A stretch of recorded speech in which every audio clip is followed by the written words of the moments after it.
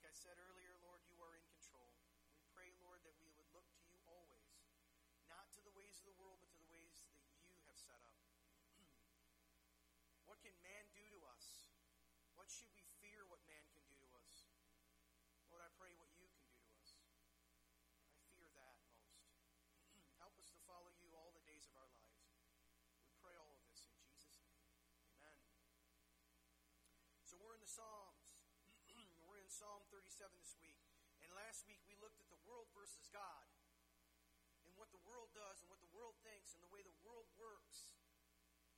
And this week we're going to look at how God is versus the world. And David kind of puts it together. So let me share a story with you that might relate to at least some of you, or someone you might be able to relate to this kind of person. There was this man who lived a fulfilling life. He had the full American dream, or at least that's the way it seemed to him. He went to work. He built a home. He got married. He had kids. He had a white picket fence. They'd go on vacations. They did most of the things that you think Americans do. He had cool cars that reminded him of when he was younger or what his dad used to drive. He ate out many nights because, well, it was easier to do than to cook and clean at home. But he provided for his family. He searched and searched for joy in his life. And he kept accumulating many, many different things. And he just kept going. He'd hang out with his kids. He'd go play in the park with his children. He coached Little League. He had a swimming pool in his backyard. Very exciting time. They'd swim in the summer. They'd stay out late during the summer nights, look up at the stars. He actually learned how to lead a Boy Scout troop. He learned how to make different knots with ropes. He learned how to build a fire from scratch. He had pets, especially his favorite dog, Spike, a golden retriever who was loyal. He knew about many things, like camping, how to fix your car, how to fix a hole in a wall, minor plumbing here and there. Knew how to help out his buddies. He never shared his tools with his neighbors because he knew he'd never get them back. But he had all kinds of things that he did. And he was well liked in the community. He was thought of as a good person. He went to church. He still didn't have the one thing in his life, though, that he needed. He didn't have contentment. He's never content, never satisfied. He's always looking.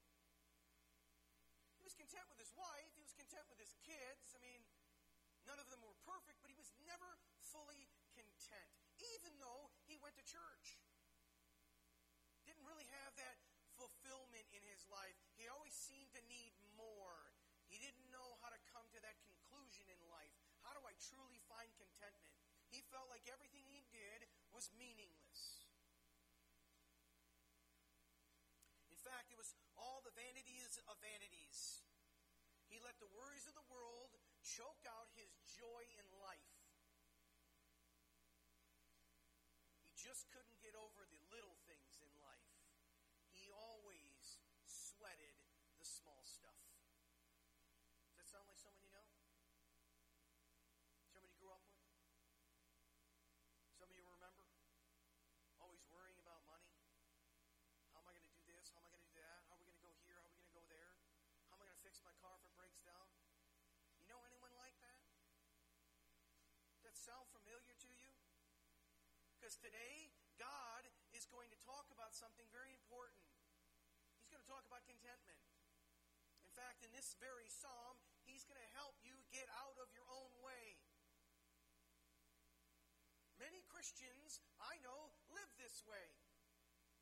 Many Christians will come to me and they'll say, yeah, Pastor, I understand all that, butt. And I'll look at him and go, get your butt out of the way. No, but you don't understand. See, I'm doing all these things, but. I'm like, there it is again. But, there it is again. And I'm no different. I'm not perfect at this. I get my butt in the way too. But what about this? But what about that? But what about... No. Step back and understand you don't need to sweat the small stuff. God's in control. It's hard, though, because we have to learn to lean not on our own understanding. We need to acknowledge Him in all our ways, and He will make our path straight. But do we truly believe that? Do we as Christians truly believe that? I mean, if you're willing to listen and heed what's about to be said, then you too can have joy, and you too can find meaning in this life, and you don't have to sweat the small stuff. So I'm going to leave you with this thought. Don't fret. I want you to hear this word. Don't fret. Don't sweat the small stuff. I was going to do a demonstration for you, and I was going to fill up a jar full of golf balls and tell you those are the important parts of life. And then I was going to fill it up with pebbles and tell you those are kind of like your cars and your community and the things you have in your life. And then I was going to fill it up with sand. But each time I was going to ask you, is it full? And every time I've seen this demonstration done, everyone, when the golf ball's done, they go, yeah, it's full. And then he adds the pebbles. And they're like, oh, no, yeah, it's full. And then he adds the sand. They're like, oh, no, yeah, it's full. And in the end, he adds water. Because we never seem to understand what contentment looks like. Your jar is full when you have God, so don't sweat the small stuff. Lean on God. Lean on His ways. The world will never overcome you, it says in Scripture. So listen to what David has to say today and truly learn from his example of how hard life really is. David had a rough life, and some of it because his own doing. Many of us have that, right? So here's the hardness of life and the joy that we can find every morning. Psalm 37 is God versus the world. Not the world versus God, but God versus the world. So here it is. Verse 1 says this, fret not, there it is, yourself because of evildoers. Be not envious of wrongdoers, for they will soon fade like the grass and wither like the green herb. Trust in the Lord and do good. Dwell in the land and befriend faithfulness. Delight yourself in the Lord, and He will give you the desires of your heart. Commit your way to the Lord. Trust in Him, and He will act. He will bring forth your righteousness as the light, and your justice as the noonday. Be still before the Lord, and wait patiently on Him. Fret not yourself over the one who prospers in his ways, over the man who carries out evil devices. Refrain from anger, forsake wrath, fret not yourself. It tends only to evil. How interesting. Here it is. Don't sweat the small stuff. He said it many times in these short verses right here. Don't fret yourself. Don't fret yourself. Do you know what don't fret really means? It's not just worry. Actually, in the Hebrew, the word is ha'ah. Ha'ah. It's almost like aha, but it's just backwards a little bit. It's ha'ah in Hebrew. It actually means to not become angry with yourself or to burn in anger because your life isn't good, because you don't have what everyone else has. Don't fret with yourself. Don't actually get angry with yourself or angry with those who look like they're prospering. Don't fret. You know what I always find interesting? The prosperity, health, and wealth gospel preachers, those people who lie to people, they're the only ones that seem to prosper. Jerry Duplantis, $38 million home. Only guy I know that seems to prosper in his little messages that he has. Joel Osteen, $11 million home. Average person in their churches, $26,000 a year. Creflo Dollar in Atlanta, wanted a $64 million jet. 11 people have had that jet in this world. 11. And you know who they are? Top 500 CEOs of the biggest corporations in America have that jet. And a pastor who preaches prosperity. Scary. Don't fret, because it only leads to evil. And by the way, their time is coming. And we look at them, and maybe some of us envy them, and we think, oh, I wish I had that, or I wish I could do that, or I wish I had a $5,000 suit, and I wish I had $500 shoes, and I wish I had... Don't fret. Don't get angry. Don't get upset over the things you don't have. Learn to find contentment. Don't sweat the small stuff. When you fret with or worry about these people, understand they don't have it all together. They're missing a lot. We tend to think that if we're somewhere else, we'll find contentment. We tend to think that when we go on vacation, we're going to find rest. How many of you go on vacation, and after you're done with vacation, come home and go, man, I need a vacation? Every time. Especially when we fly. And when we had real littles at the time, wow. It was like a workout. Trying to figure out how to... It's like, has anyone ever herded cats? That's what it's like going to an airport with little kids. Because they want to run through things, and they want to, ooh, look, there's a metal detector. Let's go through that. No, wait. And the TSA tackles them. I'm just kidding. But how many of us are thinking in our lives that if we just had a different career, oh, if I just was in a different job, my life would be so much better. My life would be so much easier. If I just made more money, if I just retired rightly, and I saved just about enough, and if I just listened to all these financial experts, who, by the way, seem to have it all together and want to teach you everything they've learned for a cost. You ever notice that? Ooh, buy my system. I'll teach you how I made my millions by selling my system to all these people. And by the way, it's a godly system. Because cash is king. I thought Jesus was king. Well, I'll sell it to the churches. How many of us think if our circumstances were just different, we'd be happier? Ooh, if I just had married that person. Ooh, if I just had done that career. Ooh, if I said, instead of going and getting debt in college, I should have just started my own business. And I'm telling you right now, you're not going to be happier. You're not going to be happier. I have a saying that I use with my kids because the grass is always greener on the other side. How many of you heard that saying, that idiom? Grass is greener on the other side. My dad used to say to me, the grass is always greener on the other side until you have to mow the lawn. I was like, yeah, I guess you're right. You ever notice that? If you look at grass from a distance, it looks green, but then you walk up to it and you look down, straight down at it, you can actually see the dirt. Grass is always greener. I want to do something for you today. I want you to look at yourself. I want you to picture in your mind what your funeral is going to look like. Actually ask yourself the question, what's my funeral going to be like? Who's going to show up? Who's going to be there? You got that picture in your mind? Let me ask you a question. What do you think you would do to change your life now?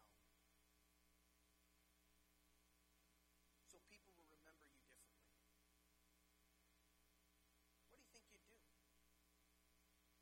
If you were going to have your funeral today, would you be happy with who showed up? Would you be happy with what your life looks like? 19-something to today?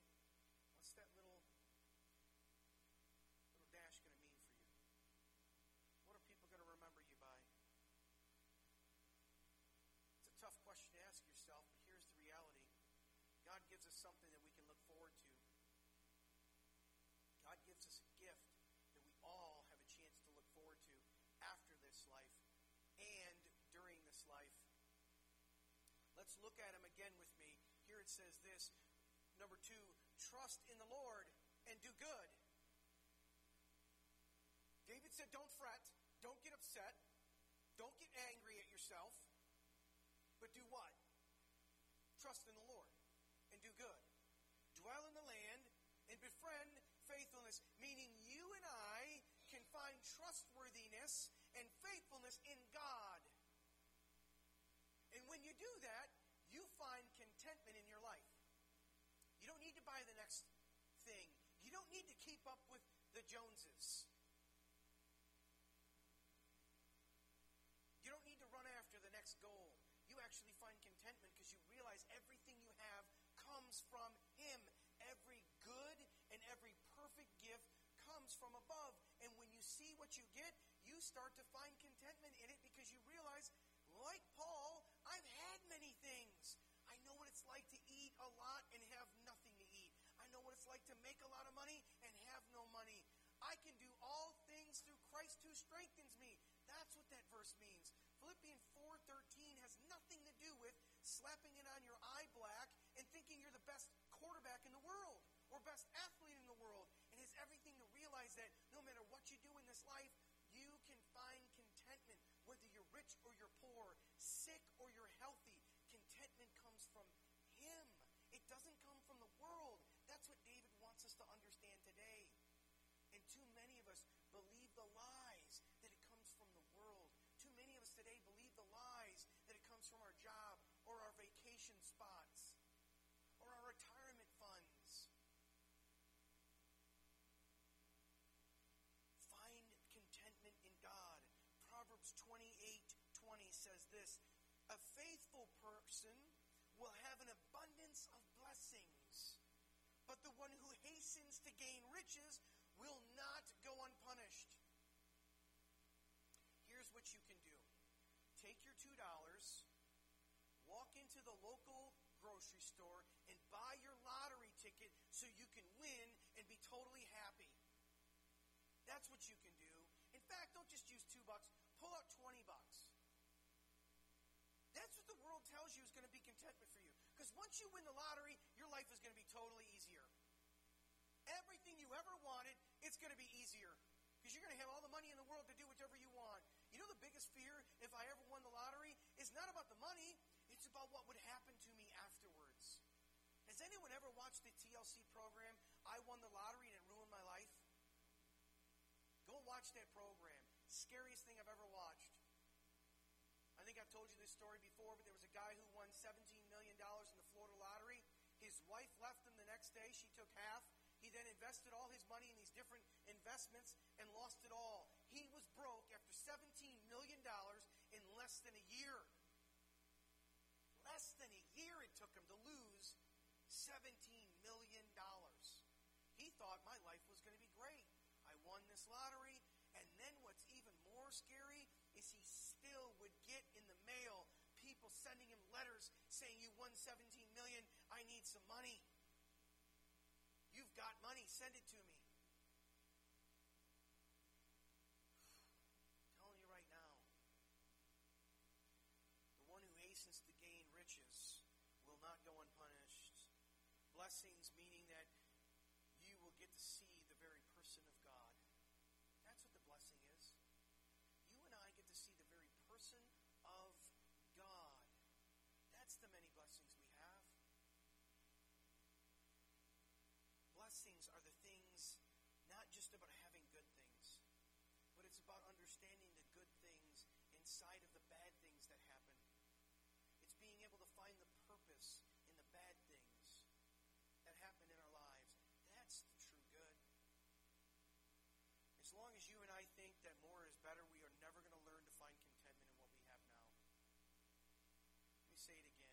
As long as you and I think that the more is better, we are never going to learn to find contentment in the things we have now.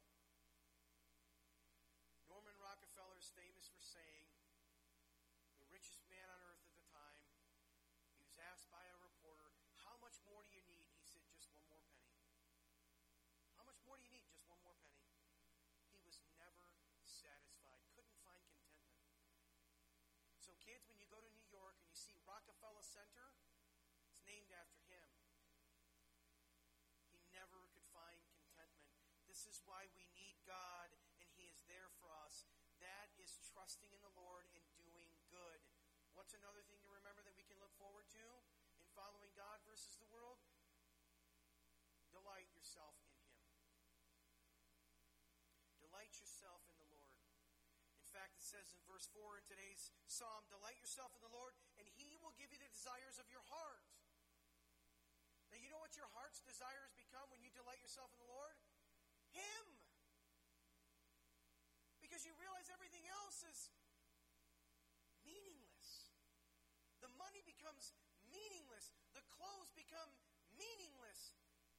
Everything in this world becomes meaningless because you get to be with the Creator of the world. Let me help you understand something. The person, the intelligence of that person created everything we have. He cares about you. Do you understand what that looks like? He knows every number of hair on your heads, even though some of us are losing it. He knows everything about you, and He cares about you, and He wants you. That's the beauty. You start to learn to find contentment in Him because He's got contentment in you, not in your circumstances. Jesus even warned this. He told a parable. He told a parable about people who worried about their money. And what did He say? The worries of the world choke out your Christianity. They choke out your joy. They choke out everything, your spirit. You stop finding the good things in life and you start worrying about all the bad things. And Jesus said, don't. Find your contentment in me. My yoke is easy, my burden is light, Jesus said. That's where we have to go. Verse 5 today says, commit your ways to the Lord, trust in Him, and He will act. He will act on your behalf. Verse 6, He will bring forth your righteousness as light and your justice as noonday. He gives us the desires of our hearts because our desires become Him. When we commit our ways to the Lord and trust in Him, we learn to find contentment in this life. We don't sweat the small stuff.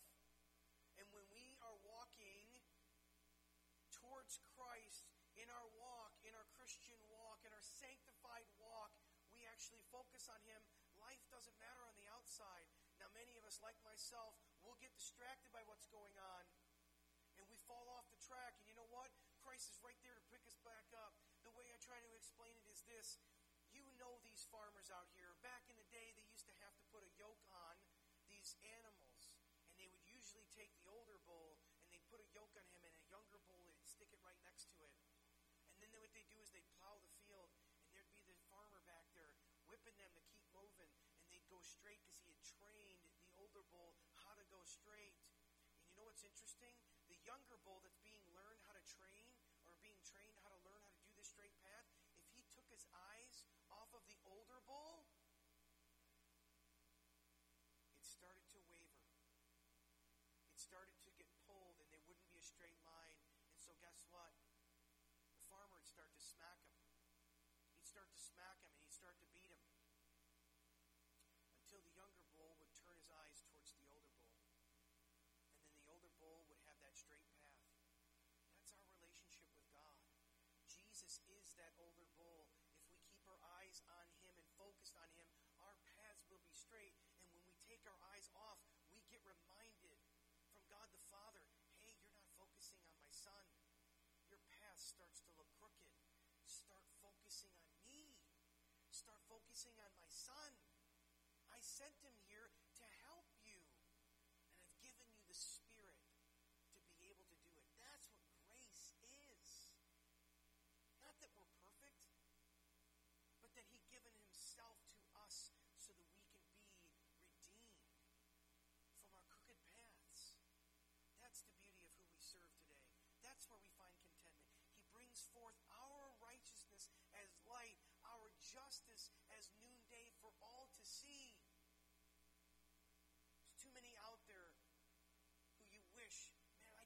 wish there was a cop. How many of you said that driving? Oh, I've said that so many times. Now they have these cool things. I thought about buying it. I probably shouldn't. By the way, this is why I don't have one of those Jesus stickers on my car. But they have that really cool thing in the back where you can put a message in there and it shoots the message across. I was like, ooh, that's kind of cool. You're driving too close, Hyla. I love you. Get out of the way. You're going 6 in the left lane. I don't want to pass in the right lane. There will be justice for us. That's the beauty of it. That's the beauty of who God is. So here's the thing. You might be asking yourself, so how do I, in the midst of all the troubles that are happening in this world today, how do I do this very thing? How do I trust in God? Verse 7 says it to us. He says this, be still. I didn't mean to hit that, sorry. He says, be still before the Lord and wait patiently for him. Fret not yourself, there it is again, over the one who prospers in his way, over the man who carries out evil desires. Refrain from anger and forsake wrath. Fret not yourself. It is again, it only tends to evil. Don't get angry with others or yourself. It just doesn't do anything good for you. All it does is start to make you feel bad. You start to feel bad about yourself. You start to feel bad about other people. You start to find that the world you live in kind of is horrible. People are selfish. And actually, Jesus told us, consider others more important than yourself. How many of us Christians live that way? Don't get angry with others. It only leads to evil. That's hard to hear. There's nothing good that comes from the lies that Satan tells you. Nothing. In fact, be still and wait patiently on the Lord is what he's asking us. In 1 Kings 19, talks about Elijah and his taking on of the prophets Baal. And he wins. He wins this battle between them and him. It's very interesting. I was there in Israel and I saw the mountain he was standing on, the Mount of Carmel, and I'm looking down where they would go get the water, and I said they had to get 7 bucketfuls of water all the way down there. Yep, all the way down that mountain. They walked all the way back up, and they poured it on top, and they walked all the way back down and all the way back up. They did that 7 times, and I'm going, I would never be able to do it once. But they did it, and he proved that God was who he says he was. Because remember, Baal is the god of rain, and he couldn't do it. Couldn't do it. So they pour this altar, and it goes up in flames because of God. God brings down the flames. And then after that happens, he learns that Jezebel wants to kill him, so he runs away, and he waits patiently on the Lord, and he listens to that still small voice, it says. The sound of that low whisper in Hebrew, or gentle whisper in Hebrew. And he waits to see what God would have him do. How can you and I listen for that gentle whisper in our lives? Here's some practical things you can do. Spend time in his Word. I know that sounds crazy. Sounds difficult. Open up his Word and read it. If you can't read it, get an app like I have that has multiple different versions and listen to it. You can hit play, and there's a guy that comes on that reads to you, and he will put you to sleep, so don't do it while you're driving. But you can listen to the Word. In fact, remember that the Bible was an oral tradition mostly, and people would listen to the Word of God. So do it. Listen to it. It's amazing to hear the Word of God. Your life starts to turn because things start to become less important and God starts to become more important. You actually start to hear stories and you're like, ooh, I've got to stay to listen to this story. I got to try to hear what the ending's going to be in this story. And you start to get captivated by God. That's number 1. Listen to the Word or read the Word. Here's another thing you can do. Spend time in prayer. Get alone with God. Find a small room off to the side and just get alone. Get on some bended knees and just ask God to show you what he wants from you, what he's asking of you. How do I find contentment in my horrible job? How do I find contentment in my horrible life situation? How do I find contentment? Do you realize how bad my kids are? I mean, God, do you know how tough it is?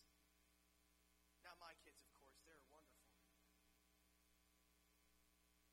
But sit there and talk to him. He'll listen. Do you know what my daughter is doing right now, God? Do you know what my son's involved in right now, God?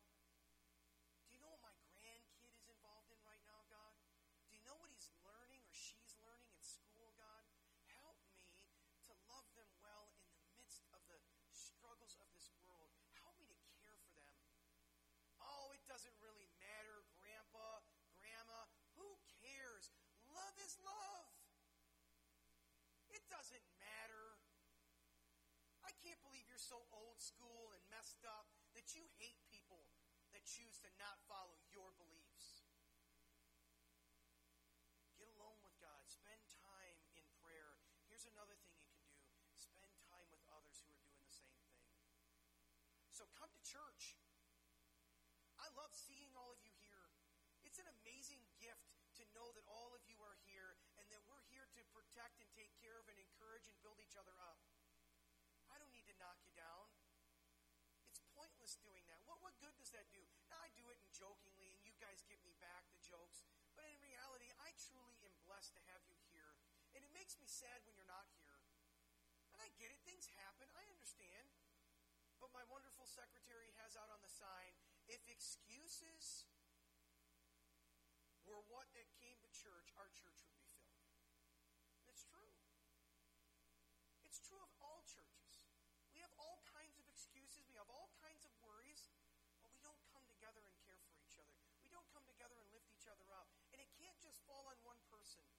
I know a lot of churches like, well, the pastor's going to do it. I actually know churches where they're like, you know what? I can't do everything. So I'm going to hire another pastor and call him the care pastor. So he can go out and do it. Do things. Come together with God. Come together with God's people. God communicates through worship, through others, through nature. And you have to actively listen. You can't just do something and expect to hear what you're not paying attention to. God doesn't work that way. I'm here to tell you, God doesn't work that way. Now, yeah, we can't circumvent His will. We can't rub the genie and think, oh, if I just pray this hard enough, God's going to change. That's not what I'm asking us to do. I'm asking us to look and pay attention to God. Stop what you're doing and start listening. Actively listen. Because when you actively listen and you are patient, it gives you something, I've talked about it already. It's called contentment in this life. It's contentment in God. It's contentment in His ways versus what the world gives you. Listen to what the world gives you. Verse 9 is today's message.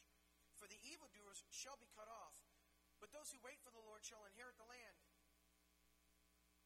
Just as a little while, the wicked will be no more. Though you look carefully at his place, he will not be there. But the meek shall inherit the land and delight themselves in abundant peace.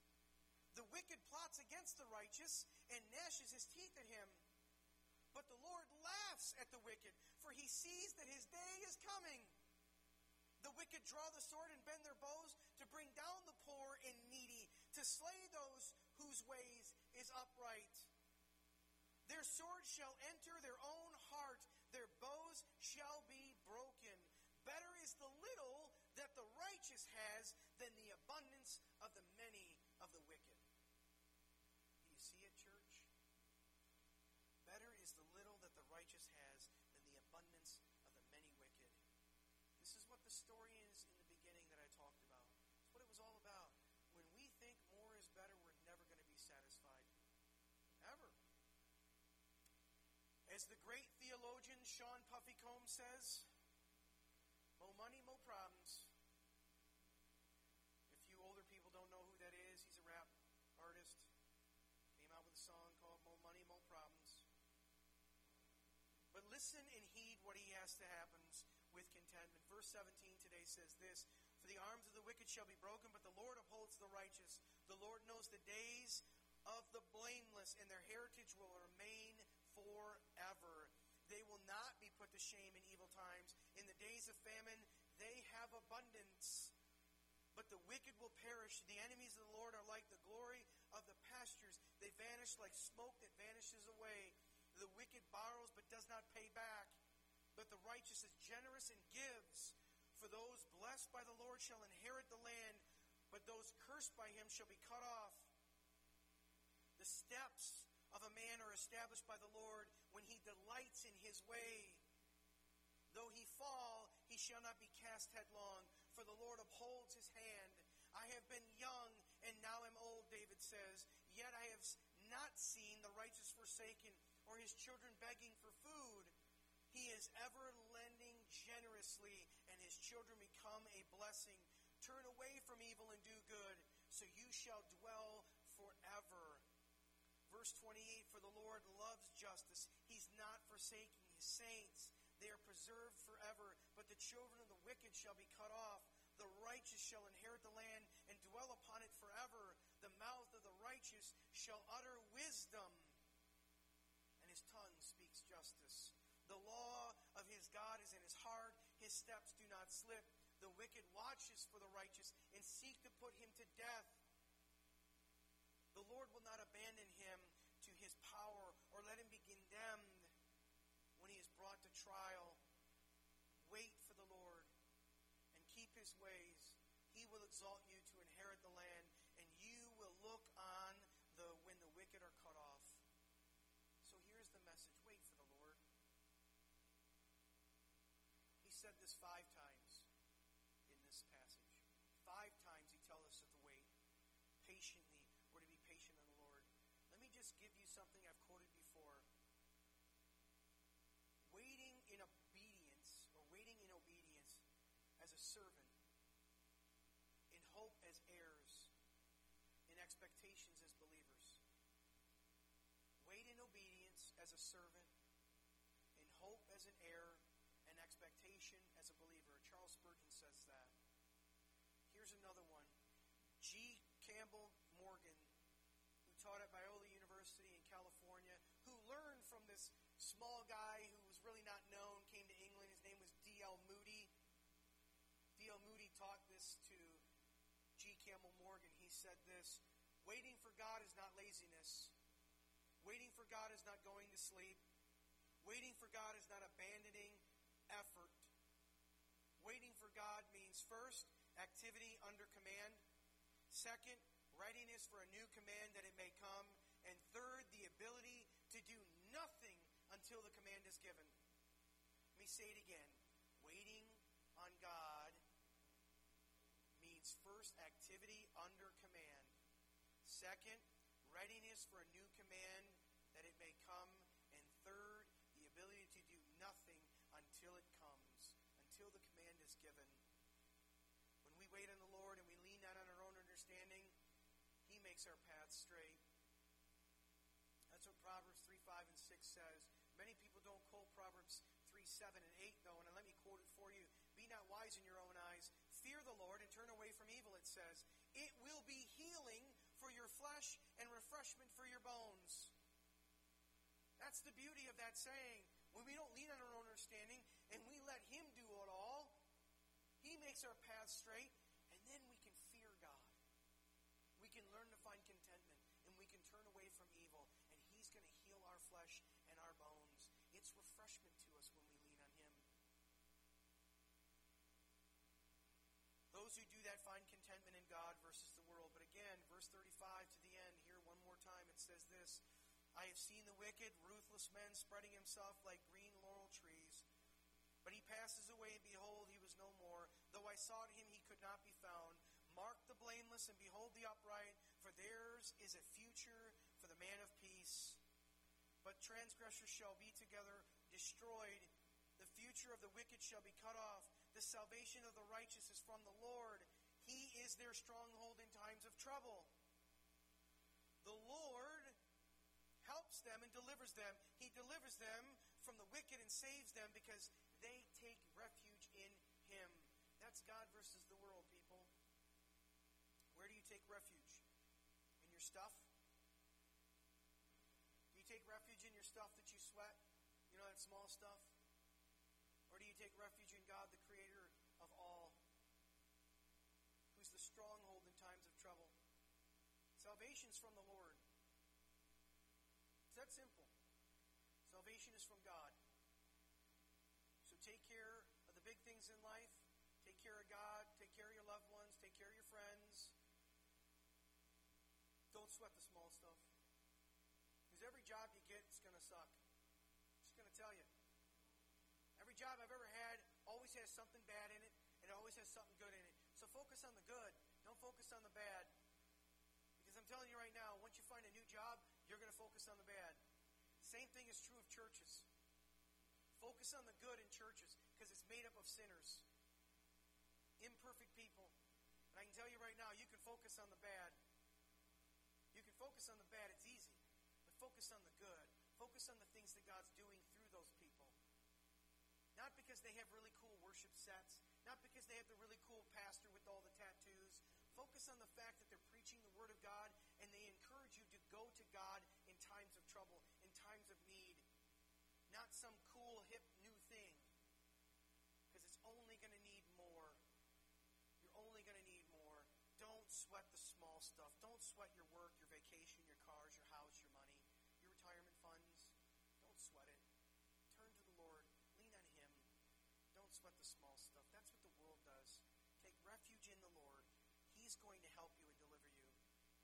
He delivers those who listen to that still small voice. But you got to actively listen. And active listening skills are probably one of the hardest things most Americans do or have not done yet. Because when you actively listen, you're not already coming up with a solution to the answer for the question the person's giving you. And you actually will say things like, so what I hear you saying is, and you repeat it back to them so that you can clarify their statement. That's active listening skills. Listen to that still small voice from God. Get alone with Him. Pray. Read your Word. Come to church. Encourage others so we can learn to love each other well. Let's pray. Heavenly Father, we give this time to you. And as I'm looking at our bulletin, I'm just thinking about the core values that we as a church live by. We live true to the Word of God. You are the vine. We're the branches. Lord, we need to be connected to you in order to have life. So help us to do that. Help us to live true to the Word. Lord, you've showed us that we are known and accepted by you, God. You knit us together in our mother's womb.